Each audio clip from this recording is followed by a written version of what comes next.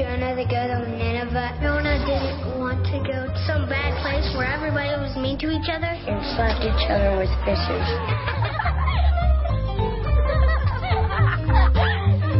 Jonah wanted to run away. He went the opposite direction. He disobeyed God, so when he ran onto the ship, then God sent a storm.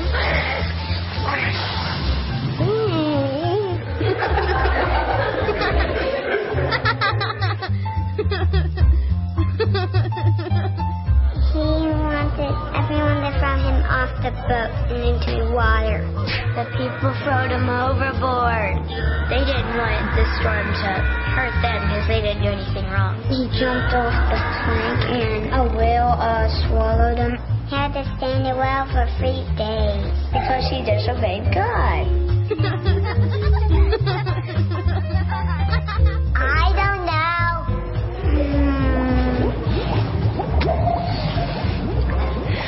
Bright yellow.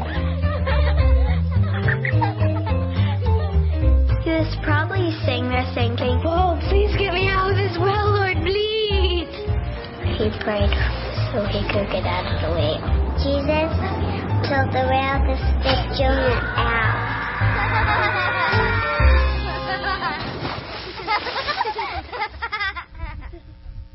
When you think of all the great children's stories, when you think about all the great stories in the Bible, one that comes up over and over again is the story of Jonah.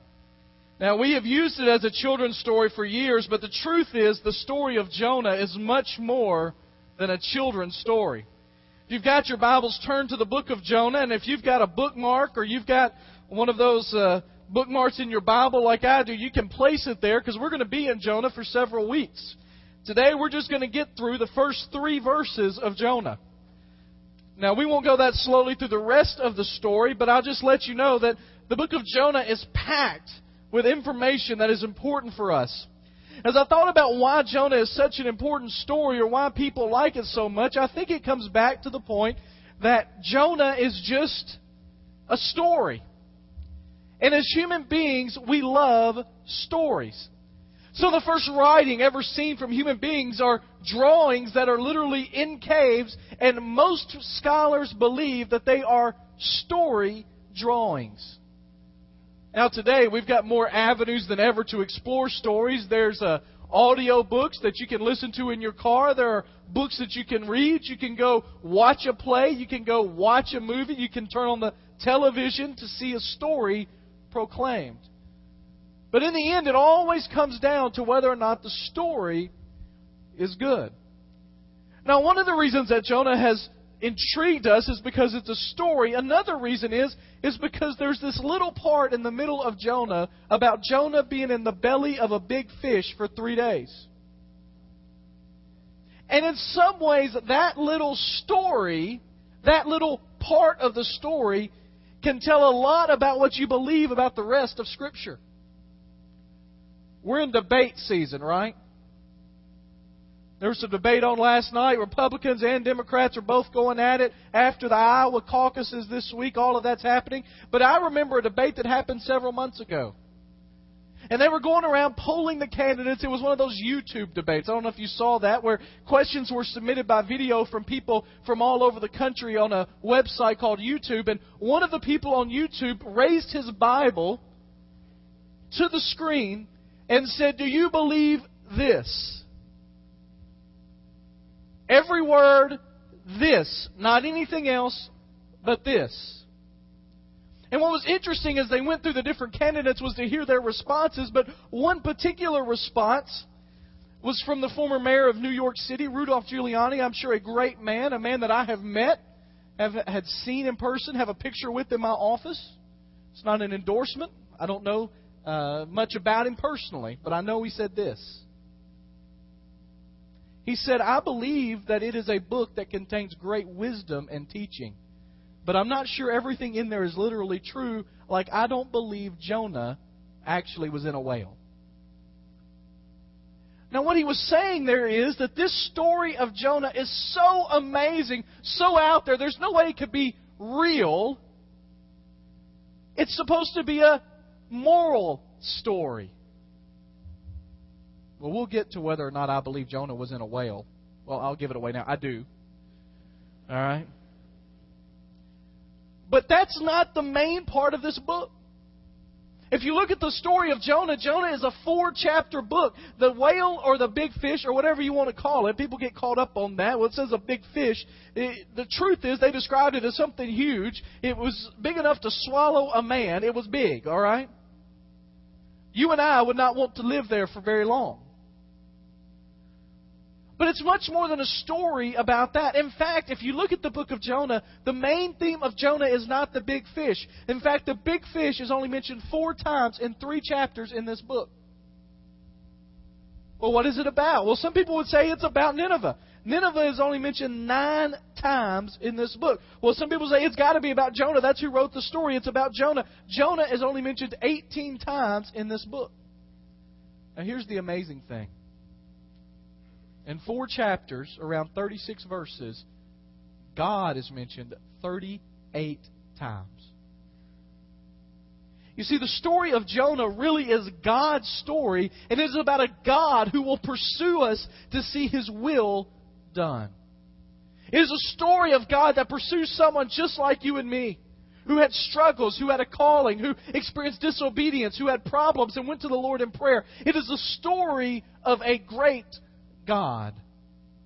G. Campbell Morgan once said that men have been looking so long at the great fish that they fail to see in this story the great God. And so over the next several weeks, we're going to ask, what does it mean that God is in pursuit? And today in particular, we're going to talk about running away from God. Jonah chapter 1. Starting in verse 1, it says, "The word of the Lord came to Jonah, son of Amittai. It says, go to the great city of Nineveh and preach against it, because its wickedness has come up before me." But Jonah ran away from the Lord and headed for Tarshish. He went down to Joppa, where he found a ship bound for that port. After paying the fare, he went aboard and sailed for Tarshish to flee from the Lord. Now, just to give you an idea, Jonah is a contemporary of another prophet named Amos. He lived probably in 800 to 700 BC in Israel, and he's mentioned in 2 Kings 14:25. And in that passage of Scripture, he makes a prediction, and that comes true and is beneficial for the country of Israel. And so most people think that Jonah probably would have been a very successful prophet. Now, success then and success now is different, but most people feel that Jonah would have been a successful prophet. And so as we begin this story, it's interesting to me that it immediately singles out the prophet Jonah. Now, there's another little bitty interesting part of this story that begins that I think is interesting about the Bible. Several books in the Bible begin with a little word called "and." You know that word? A-N-D. Now, generally, and I'm not an English scholar, I'm not a grammar person, but generally, "and" links things together, right? You put something and something together. Well, in the story of Scripture, over and over again, books in the Old Testament especially begin with the word "and." That's important because what we understand is that this story is a part of the greater story. But here's what it says. The word of the Lord came to Jonah. First point that I want you to understand today that we need to realize as a people, as somebody that's walking with the Lord, trying to faithfully follow Him, to be passionately devoted to Him, is that if you will listen, He will speak. Now, I borrowed that line from a movie from a few years ago, right? If you build it, they will come. It's just inevitable. In that story, Field of Dreams, the farmer goes out and he hears the voice from the on high, whoever the voice may be. And he says, if you build it, they will come. And so he builds this baseball field. And after going through several other tests, they end the movie with a stream of lights coming. And it was just the inevitability of the fact, if you build it, they will come. Well, let me tell you this about God. If you listen, He will speak. You see, some people think that God doesn't talk like He used to. That God doesn't speak like He used to. And the Scripture doesn't tell us how He spoke to Jonah. I don't know if it was an audible voice. I don't know if it was a dream. I don't know if it was an impression upon his heart. I don't know if he read something somewhere. I don't know how he got the impression. But what I do know is that God spoke to Jonah. And Scripture teaches me that the same God of Jonah is the same God of today. Scripture says that God is the same yesterday, today, and forever. He doesn't change. And I believe that if God spoke to the people of the Old Testament, that God will speak to the people today. In fact, and listen to this, He ought to speak to us more. And here's why. In the Old Testament, in order to get to God, they had to go through a whole sacrificial system, and God appointed certain people that He talked to. And Jonah was His prophet, someone He talked to. In the New Testament, Scripture tells us that when we accept Jesus Christ as our Savior, when we ask Him to come into our lives and to save us, that the Holy Spirit of God comes and dwells within us. And so as a result, we don't have to jump through hoops to get to God. God is already a part of our lives. He is with us at all times. He is speaking to us on a constant basis. The problem is not that God is not speaking anymore. The problem is that we aren't hearing anymore. God still speaks. In fact, if you look on your handout, and I think it'll be on the screen, there's a passage in Hebrews. And in that passage in Hebrews, it talks about the way God used to speak. It said long ago, at many times, in many ways, God spoke to our forefathers by the prophets. But in these last days, He has spoken to us by His Son, whom He appointed the heir of all things, through whom also He created the world. Here's what He says. The truth is that God spoke in many ways, and in all kinds of ways. If you look in the Old Testament, there are all kinds of ways God speaks. But the final, definitive word came in His Son. And the truth is, if we will focus on Him and live our lives listening, God will speak. Let me tell you the best way I know to hear God's voice, and that is to get into His Word and to get into prayer. This week I started a New Year's resolution, commitment, to read through the Bible again this year. And I bought the chronological one-year Bible that sets out the Bible in chronological order for a whole year and just begin to read. And it is amazing to me. You begin in chronological order in the Bible, guess where you begin? At the beginning, right? Genesis. And it's amazing the stories that I have read over and over and over again. Genesis 1 through Genesis 22, where Abraham and his son is called to sacrifice and called to commitment. It's amazing how God will speak to me in the midst of reading His Word that I have read many times before. If you will listen, God will speak. I was reminded of the fact that God still talks in a kind of strange way, an unexpected way over the holiday break. Over the holiday break, I went to see a movie with a college and seminary friend, a guy that's still a good friend today, and we went to see a movie called I Am Legend. Now, some of you may have seen it, some of you may not. I'm not giving you my review or anything. I'm just telling you what I saw. It's an interesting movie about a guy that is trying to cure this illness in people. And there's a part where he thinks he is the only person left on earth. And I'm not going to ruin the movie if you want to see it, but there's a point in the middle of the movie when he thinks he's been alone all this time that someone shows up in his life. And while he thinks he's the only person left on earth, suddenly this person comes and he's sitting there talking to him and he's yelling about all that has happened and they're talking about all that's going on. And this young lady says to him, God told me to come find you. Now, the main character, who's played by Will Smith, is kind of skeptical of that and blasts her about it. And she says, all I know is God gave me some instructions, and I turned on the radio, and I heard your voice. And then she makes this statement. She said, the world is a lot quieter now. And if you'll just take the time to listen, you'll hear Him speak. And this is what I thought. Oh, to live in a world that was quieter. The truth is, most of us don't hear God speak because it is too noisy in our lives. Most of us have to have noise on our lives on a constant basis. How many of you have been in a completely quiet room lately and felt uncomfortable? Huh? Last night, Susan and I laid down, go to bed, laid there for a few minutes and realized we hadn't turned the fan on in our room. Now, it wasn't hot in our room, but we had to have some noise. And it was utterly quiet. And we couldn't sleep. Right? Anybody there? Am I alone in that? Okay. It's too quiet. I couldn't sleep. And I thought to myself, some of the reason we don't hear God is because it's too noisy. If you listen, He will speak. Let me give you three things about the call that God gave to Jonah in his life here. First of all, you'll notice that this call of Jonah, this God's call on him, is something that is very personal. It says, the word of the Lord came to Jonah. Now that is a specific person in a specific place at a specific time. It is a real person in a real city. God called for a special task, and He calls Jonah. Just like He called Habakkuk, just like He called Amos, just like He called people in the New Testament, Paul and Timothy, just like He called people throughout Scripture, God called Jonah. The truth is that God calls people specifically, personally, today. Now again, we don't know if it was audible, we don't know if it was an impression, we don't know any of that, but we know that the call came to Jonah. I can tell you in my life, I remember specifically the day that God called me to Himself in salvation. I remember where I was sitting at First Dyersburg. I remember what happened there. I remember the day God called me to the ministry. I could show you the bench if it's still there in Ridgecrest, North Carolina, where God called me to ministry. I remember that. But the truth is, on a regular basis, God calls me to specific things. And He asks me to do specific tasks.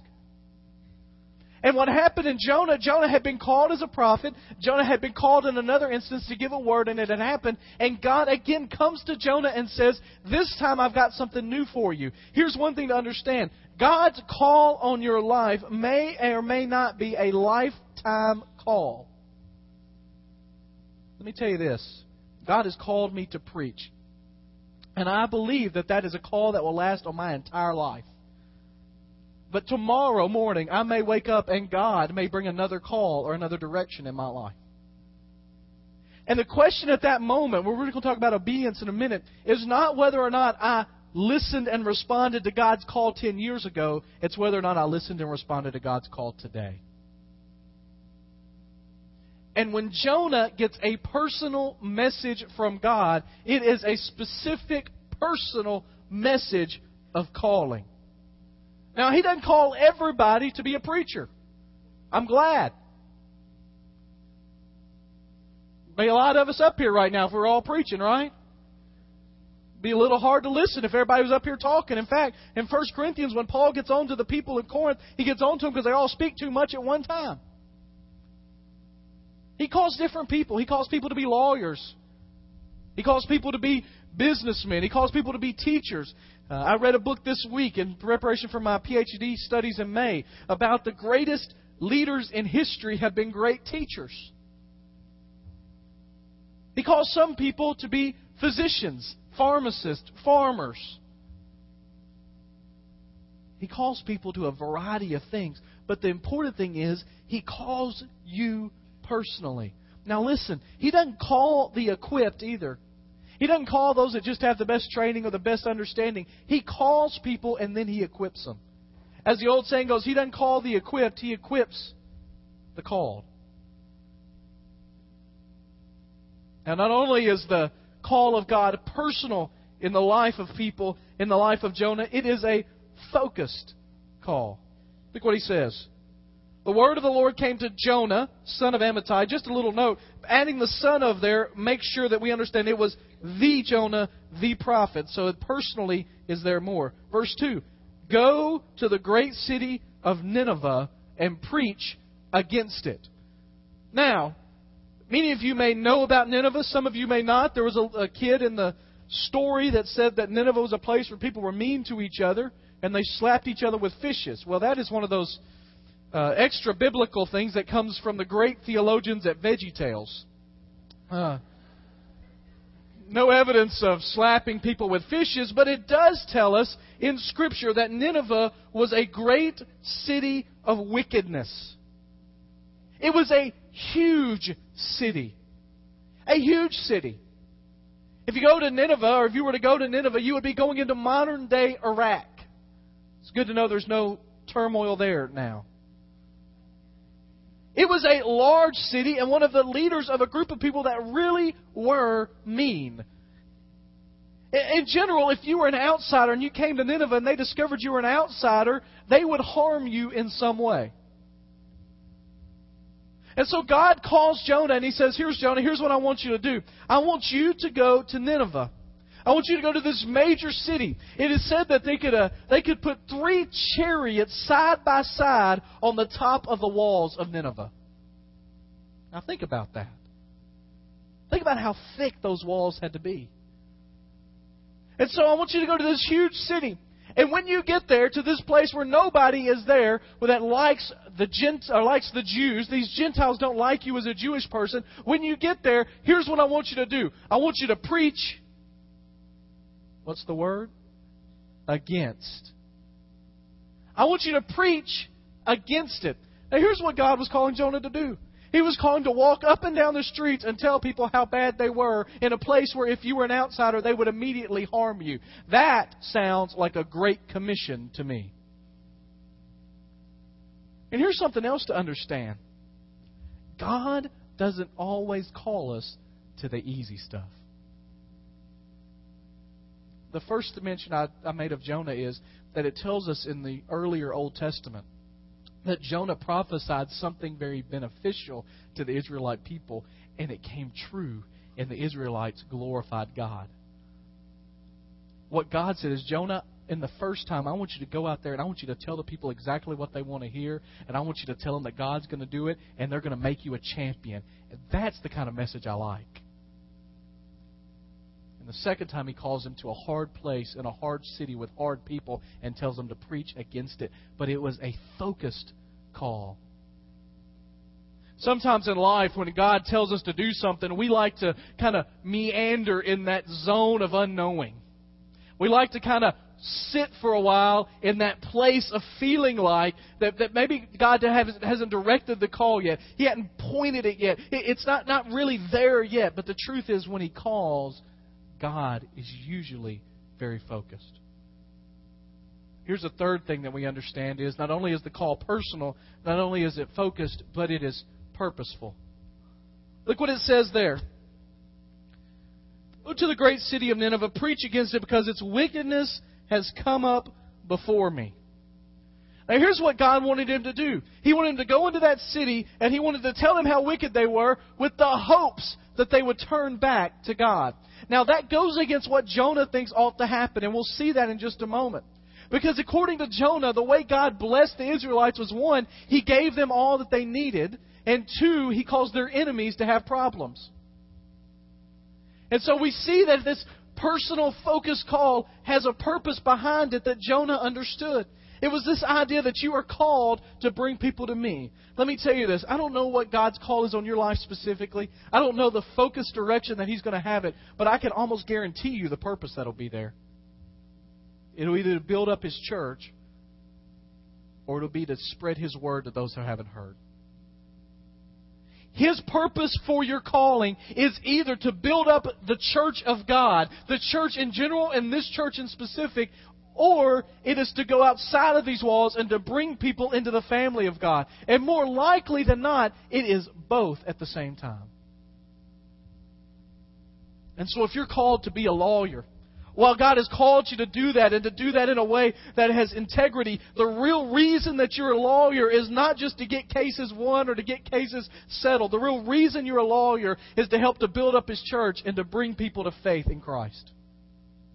If God called you to be a teacher, your real purpose for being a teacher is not just to follow all the standards that are set forth by the state and the nation. It's not just to get children to read or to a certain achievement status. While those things are important, your purpose as a teacher is to build up the church and to bring people to faith in Christ.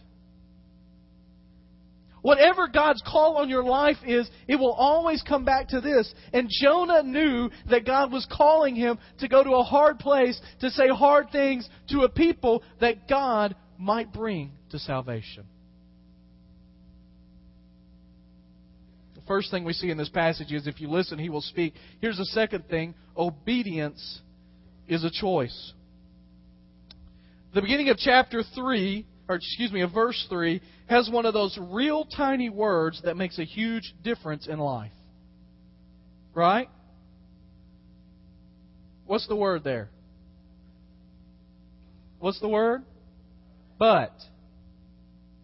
You get all of this. God calls him. God gives him the specific details. God said, this is what you're going to do. Verse 3 starts, and in most Bible stories you think it says Jonah immediately responded.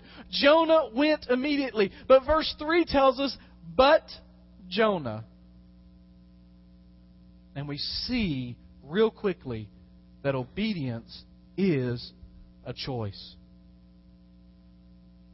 Jonah takes God's call. He thinks about it for a minute. He looks over it for a second. He calculates all the things out, and he says to himself, you know what? It's just not worth it. I am not going to obey. Now, it's real easy to get onto Jonah in this story and talk about him and see all the consequences are there. But I ask myself the question, how many times in life have I known I'm supposed to do something and I don't? As I've already mentioned, in the short time that I've been your pastor, Scripture is very clear on the fact that sin is not just doing the things we ought not to do. Sin is also not doing the things we ought. And Jonah was sinning here not because he did something terribly wrong, in the fact that he did something he shouldn't. What Jonah was really sinning here is that he was denying the Lord's call and not doing what he was supposed to. Look what it says. But Jonah ran away from the Lord. Now, I just want you to know real quickly, that's one of those statements that really doesn't make sense, because as David talks about in Psalm 139, that if he goes to the highest mountain, God is there. If he goes to the lowest of lows, God is there. If he goes to heaven, God is there. If he goes to Sheol, if he goes to Hades, if he goes to hell, God knows he's there. And so there's no way to run away from God. When Adam commits sin in the garden and he and Eve are out there and he puts on the garments and it says that they hid, and God comes and says, why are you hiding? And he says, because we heard you in the garden and we were afraid. God didn't ask him where he was because he lost him on his God positioning locator. Right? God didn't need a GPS system to find him. God was giving him a chance to say where he was. Jonah, as much as he would like to, could not run away from God. But I want you to notice something. He tries. And there are some of you in this room that are still trying. God's placed some kind of call on your life, whatever it is, and you're still trying to run away. I want you to see three things about what happens in Jonah's choice. First of all, Jonah's choice was deliberate. It says Jonah ran away from the Lord. A good translation of that is Jonah decided to run away from the Lord. It was a deliberate decision. It wasn't a fly-by-the-night kind of thing. It wasn't a spontaneous decision. It was a deliberate decision. It was calculating it out. It was thinking about it. Scripture says that Jonah decided to run away from the Lord, and it says that he decides to do that. He goes down to Joppa. Now, Joppa was a port. It was a place. He could have easily called a ship to Nineveh. And so he probably thought to himself, see, what's going to happen is I'm going to go down there. And on my way down there, God's going to think I'm going to Nineveh. But when I get down there, I'm going to jump on the opposite ship and I'll fool him. I'll trick him and go the opposite direction. It was a deliberate decision. If you read the Scripture, what it says is that he set off on a trip for Tarshish. Now, I know that many of you here don't know where Tarshish is. I don't know where Tarshish is most of the time, but when you prepare sermons, you kind of have to look that kind of stuff up. And Tarshish is about as far away from Nineveh as you could get in their known world.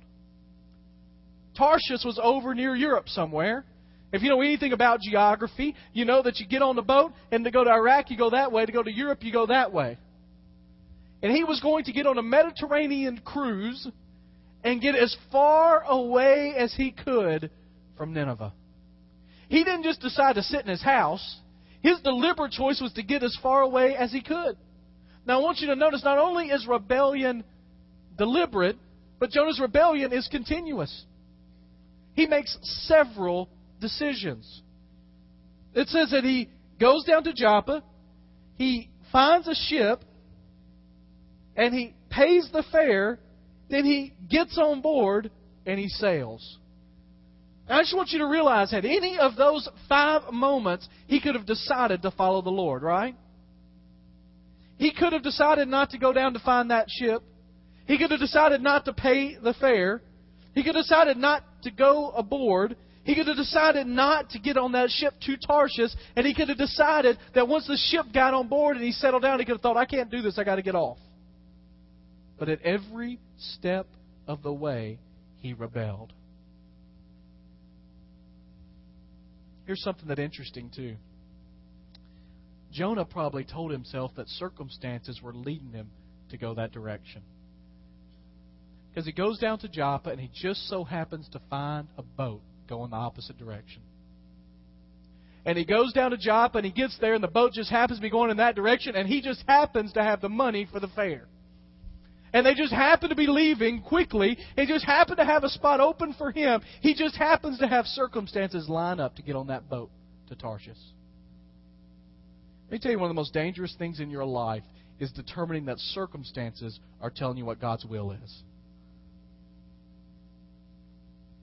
Because you see, anytime you want to sail away from God, the enemy will provide a ship. That's why I get so bent out of shape sometimes when I listen to these people that say everything happens for a reason. Now, I understand what's behind that, but the truth is that there are two conflicting forces in our world. And God has a purpose and a plan, but sometimes we give in to the circumstances and plan of the enemy, and that doesn't happen for God's reason, it happens for the enemy's reason. And when Jonah gets down to the port, the boat wasn't there because God wanted the boat to be there. That was a choice, and you could say God allowed it, that's true. But the enemy provided a boat for Jonah to get away from God's plan. And if you want to run away from God's plan, you'll find it easier than doing God's plan.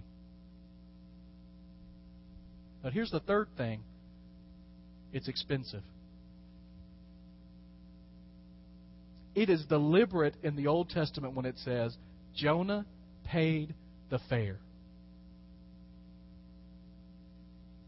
Here's the reality, and I don't mean this monetarily, but sometimes it works out that way, sometimes it doesn't. But the truth is, when you follow God's direction, He prepares the way and protects you, and He pays the ultimate price.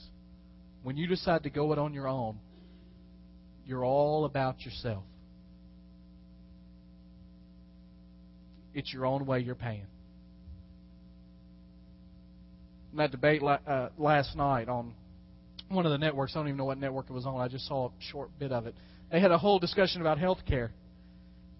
And one of the candidates said that, and I don't even remember which one it was, but was talking about his health care plan and how some people were mandated to have health care and all of that kind of stuff. But one of the things he said is, I believe that people that choose not to have health care ought to pay when they have medical expenses. And I was thinking about that, and when you're a preacher, your mind is on your sermon 24 hours a day and from the moment you decide to start preaching on it. And so as I was thinking about that, I was thinking, the truth is that God basically says to us, whenever you decide to go against my own will, you get to pay your own way. It's expensive. Now here's the thing that I want you to understand before we move on to the final point. Today may be a very important day in your life.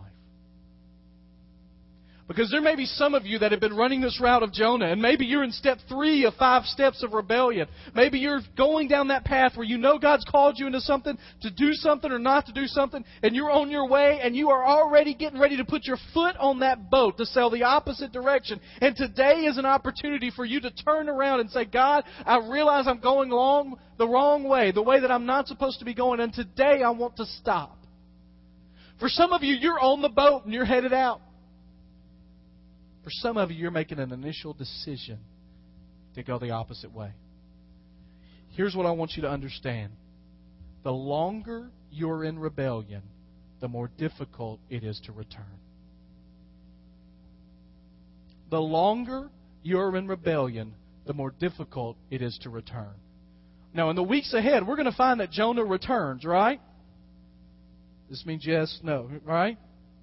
We're going to find that Jonah comes back to the Lord, and praise the Lord for that. But I would say that most of us in this room would not like for the way that we come back to the Lord to be through a violent storm that scares sailors, through being thrown into the open ocean, digested by a big fish, spit out onto dry land. Anybody want to do that?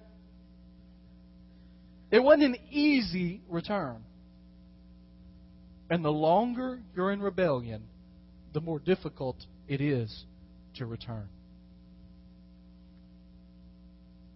The truth is that on a continuous basis, we have to watch ourselves from a downward digression. Over the holidays, I told you I went to a Titans game, and somebody here in the church let me have their tickets, and I went to a Titans game on the 23rd with my dad. And on that way, I put on this jacket. It's an old ski jacket someone gave me, and on the tags are some ski tags. I've been skiing once in my life. That's it. And it was the only date I've been skiing, and it's kind of neat. I leave it on there because it's 2/3/97. In case you don't realize that February 3rd is my birthday. I don't know. I think I mentioned that last week. But it says 2/3/97, and so that means almost 11 years ago, Susan and I and some others from Union went skiing at a place called Paoli Peaks up in Indiana. And what I remember about that day is that it was a pretty good day. I got there, I got the skis on, I felt good, I looked good. I know I did. I had all my ski stuff on. And I got ready. We had just finished a winter term at Union. We had a few days off before the spring term, and so we got on the bunny slopes. And I prefer not to call them bunny slopes. I prefer to call them beginner slopes because it sounds more manly than bunny slopes. And I got on those slopes, and I went down gently, little bit by little bit. Well, about mid-afternoon, Susan, who we were not engaged at the time, but we were very good friends and dating, and she thought it was time for me to advance in my skiing skills. Mainly because nobody else wanted to go with her on a blue slope. Now, blue slopes, I think, are not that bad. It's been 11 years, but they're not that bad, but they're harder than the beginner slopes. And I'll never forget that we got on the lift, and I was still trying to impress her a whole lot, and so I was going to be brave and go down. We got to the top, and we stood over the edge, and we began to ski down, and Susan just took off. And I didn't. They had taught me that if you kind of turn your skis to the side, you go a little slower and go sideways. So I was basically just kind of snaking my way down, waiting to get to the part where it dropped off. Well, apparently I made a mistake. And in my mistake, the next thing I knew is that I was halfway down the mountain, and my skis were still on top of the mountain. And I realized that just a couple of simple miscalculations or misjudgments had caused a serious downward fall. And I say that to say this. There are some of you going back and forth on the top of the mountain. And when you begin to head down that way, if you start to head in a direction opposite of God, a slight miscalculation, a slight misjudgment can leave you at the bottom of the hill with your skis at the top. The longer the rebellion lasts, the more difficult it is to return. Here's a third thing that we see in this passage, that is an amazing thing. God is relentless in pursuit. Here's the reality. If I had been God in this story wouldn't have lasted much past verse 3. Because when Jonah went the opposite direction, you know what I would have said? Good for him. Let him see what that's like. Let him take care of that on his own. I'll accomplish my task through somebody else. But this is what I love about God. God never gives up on us.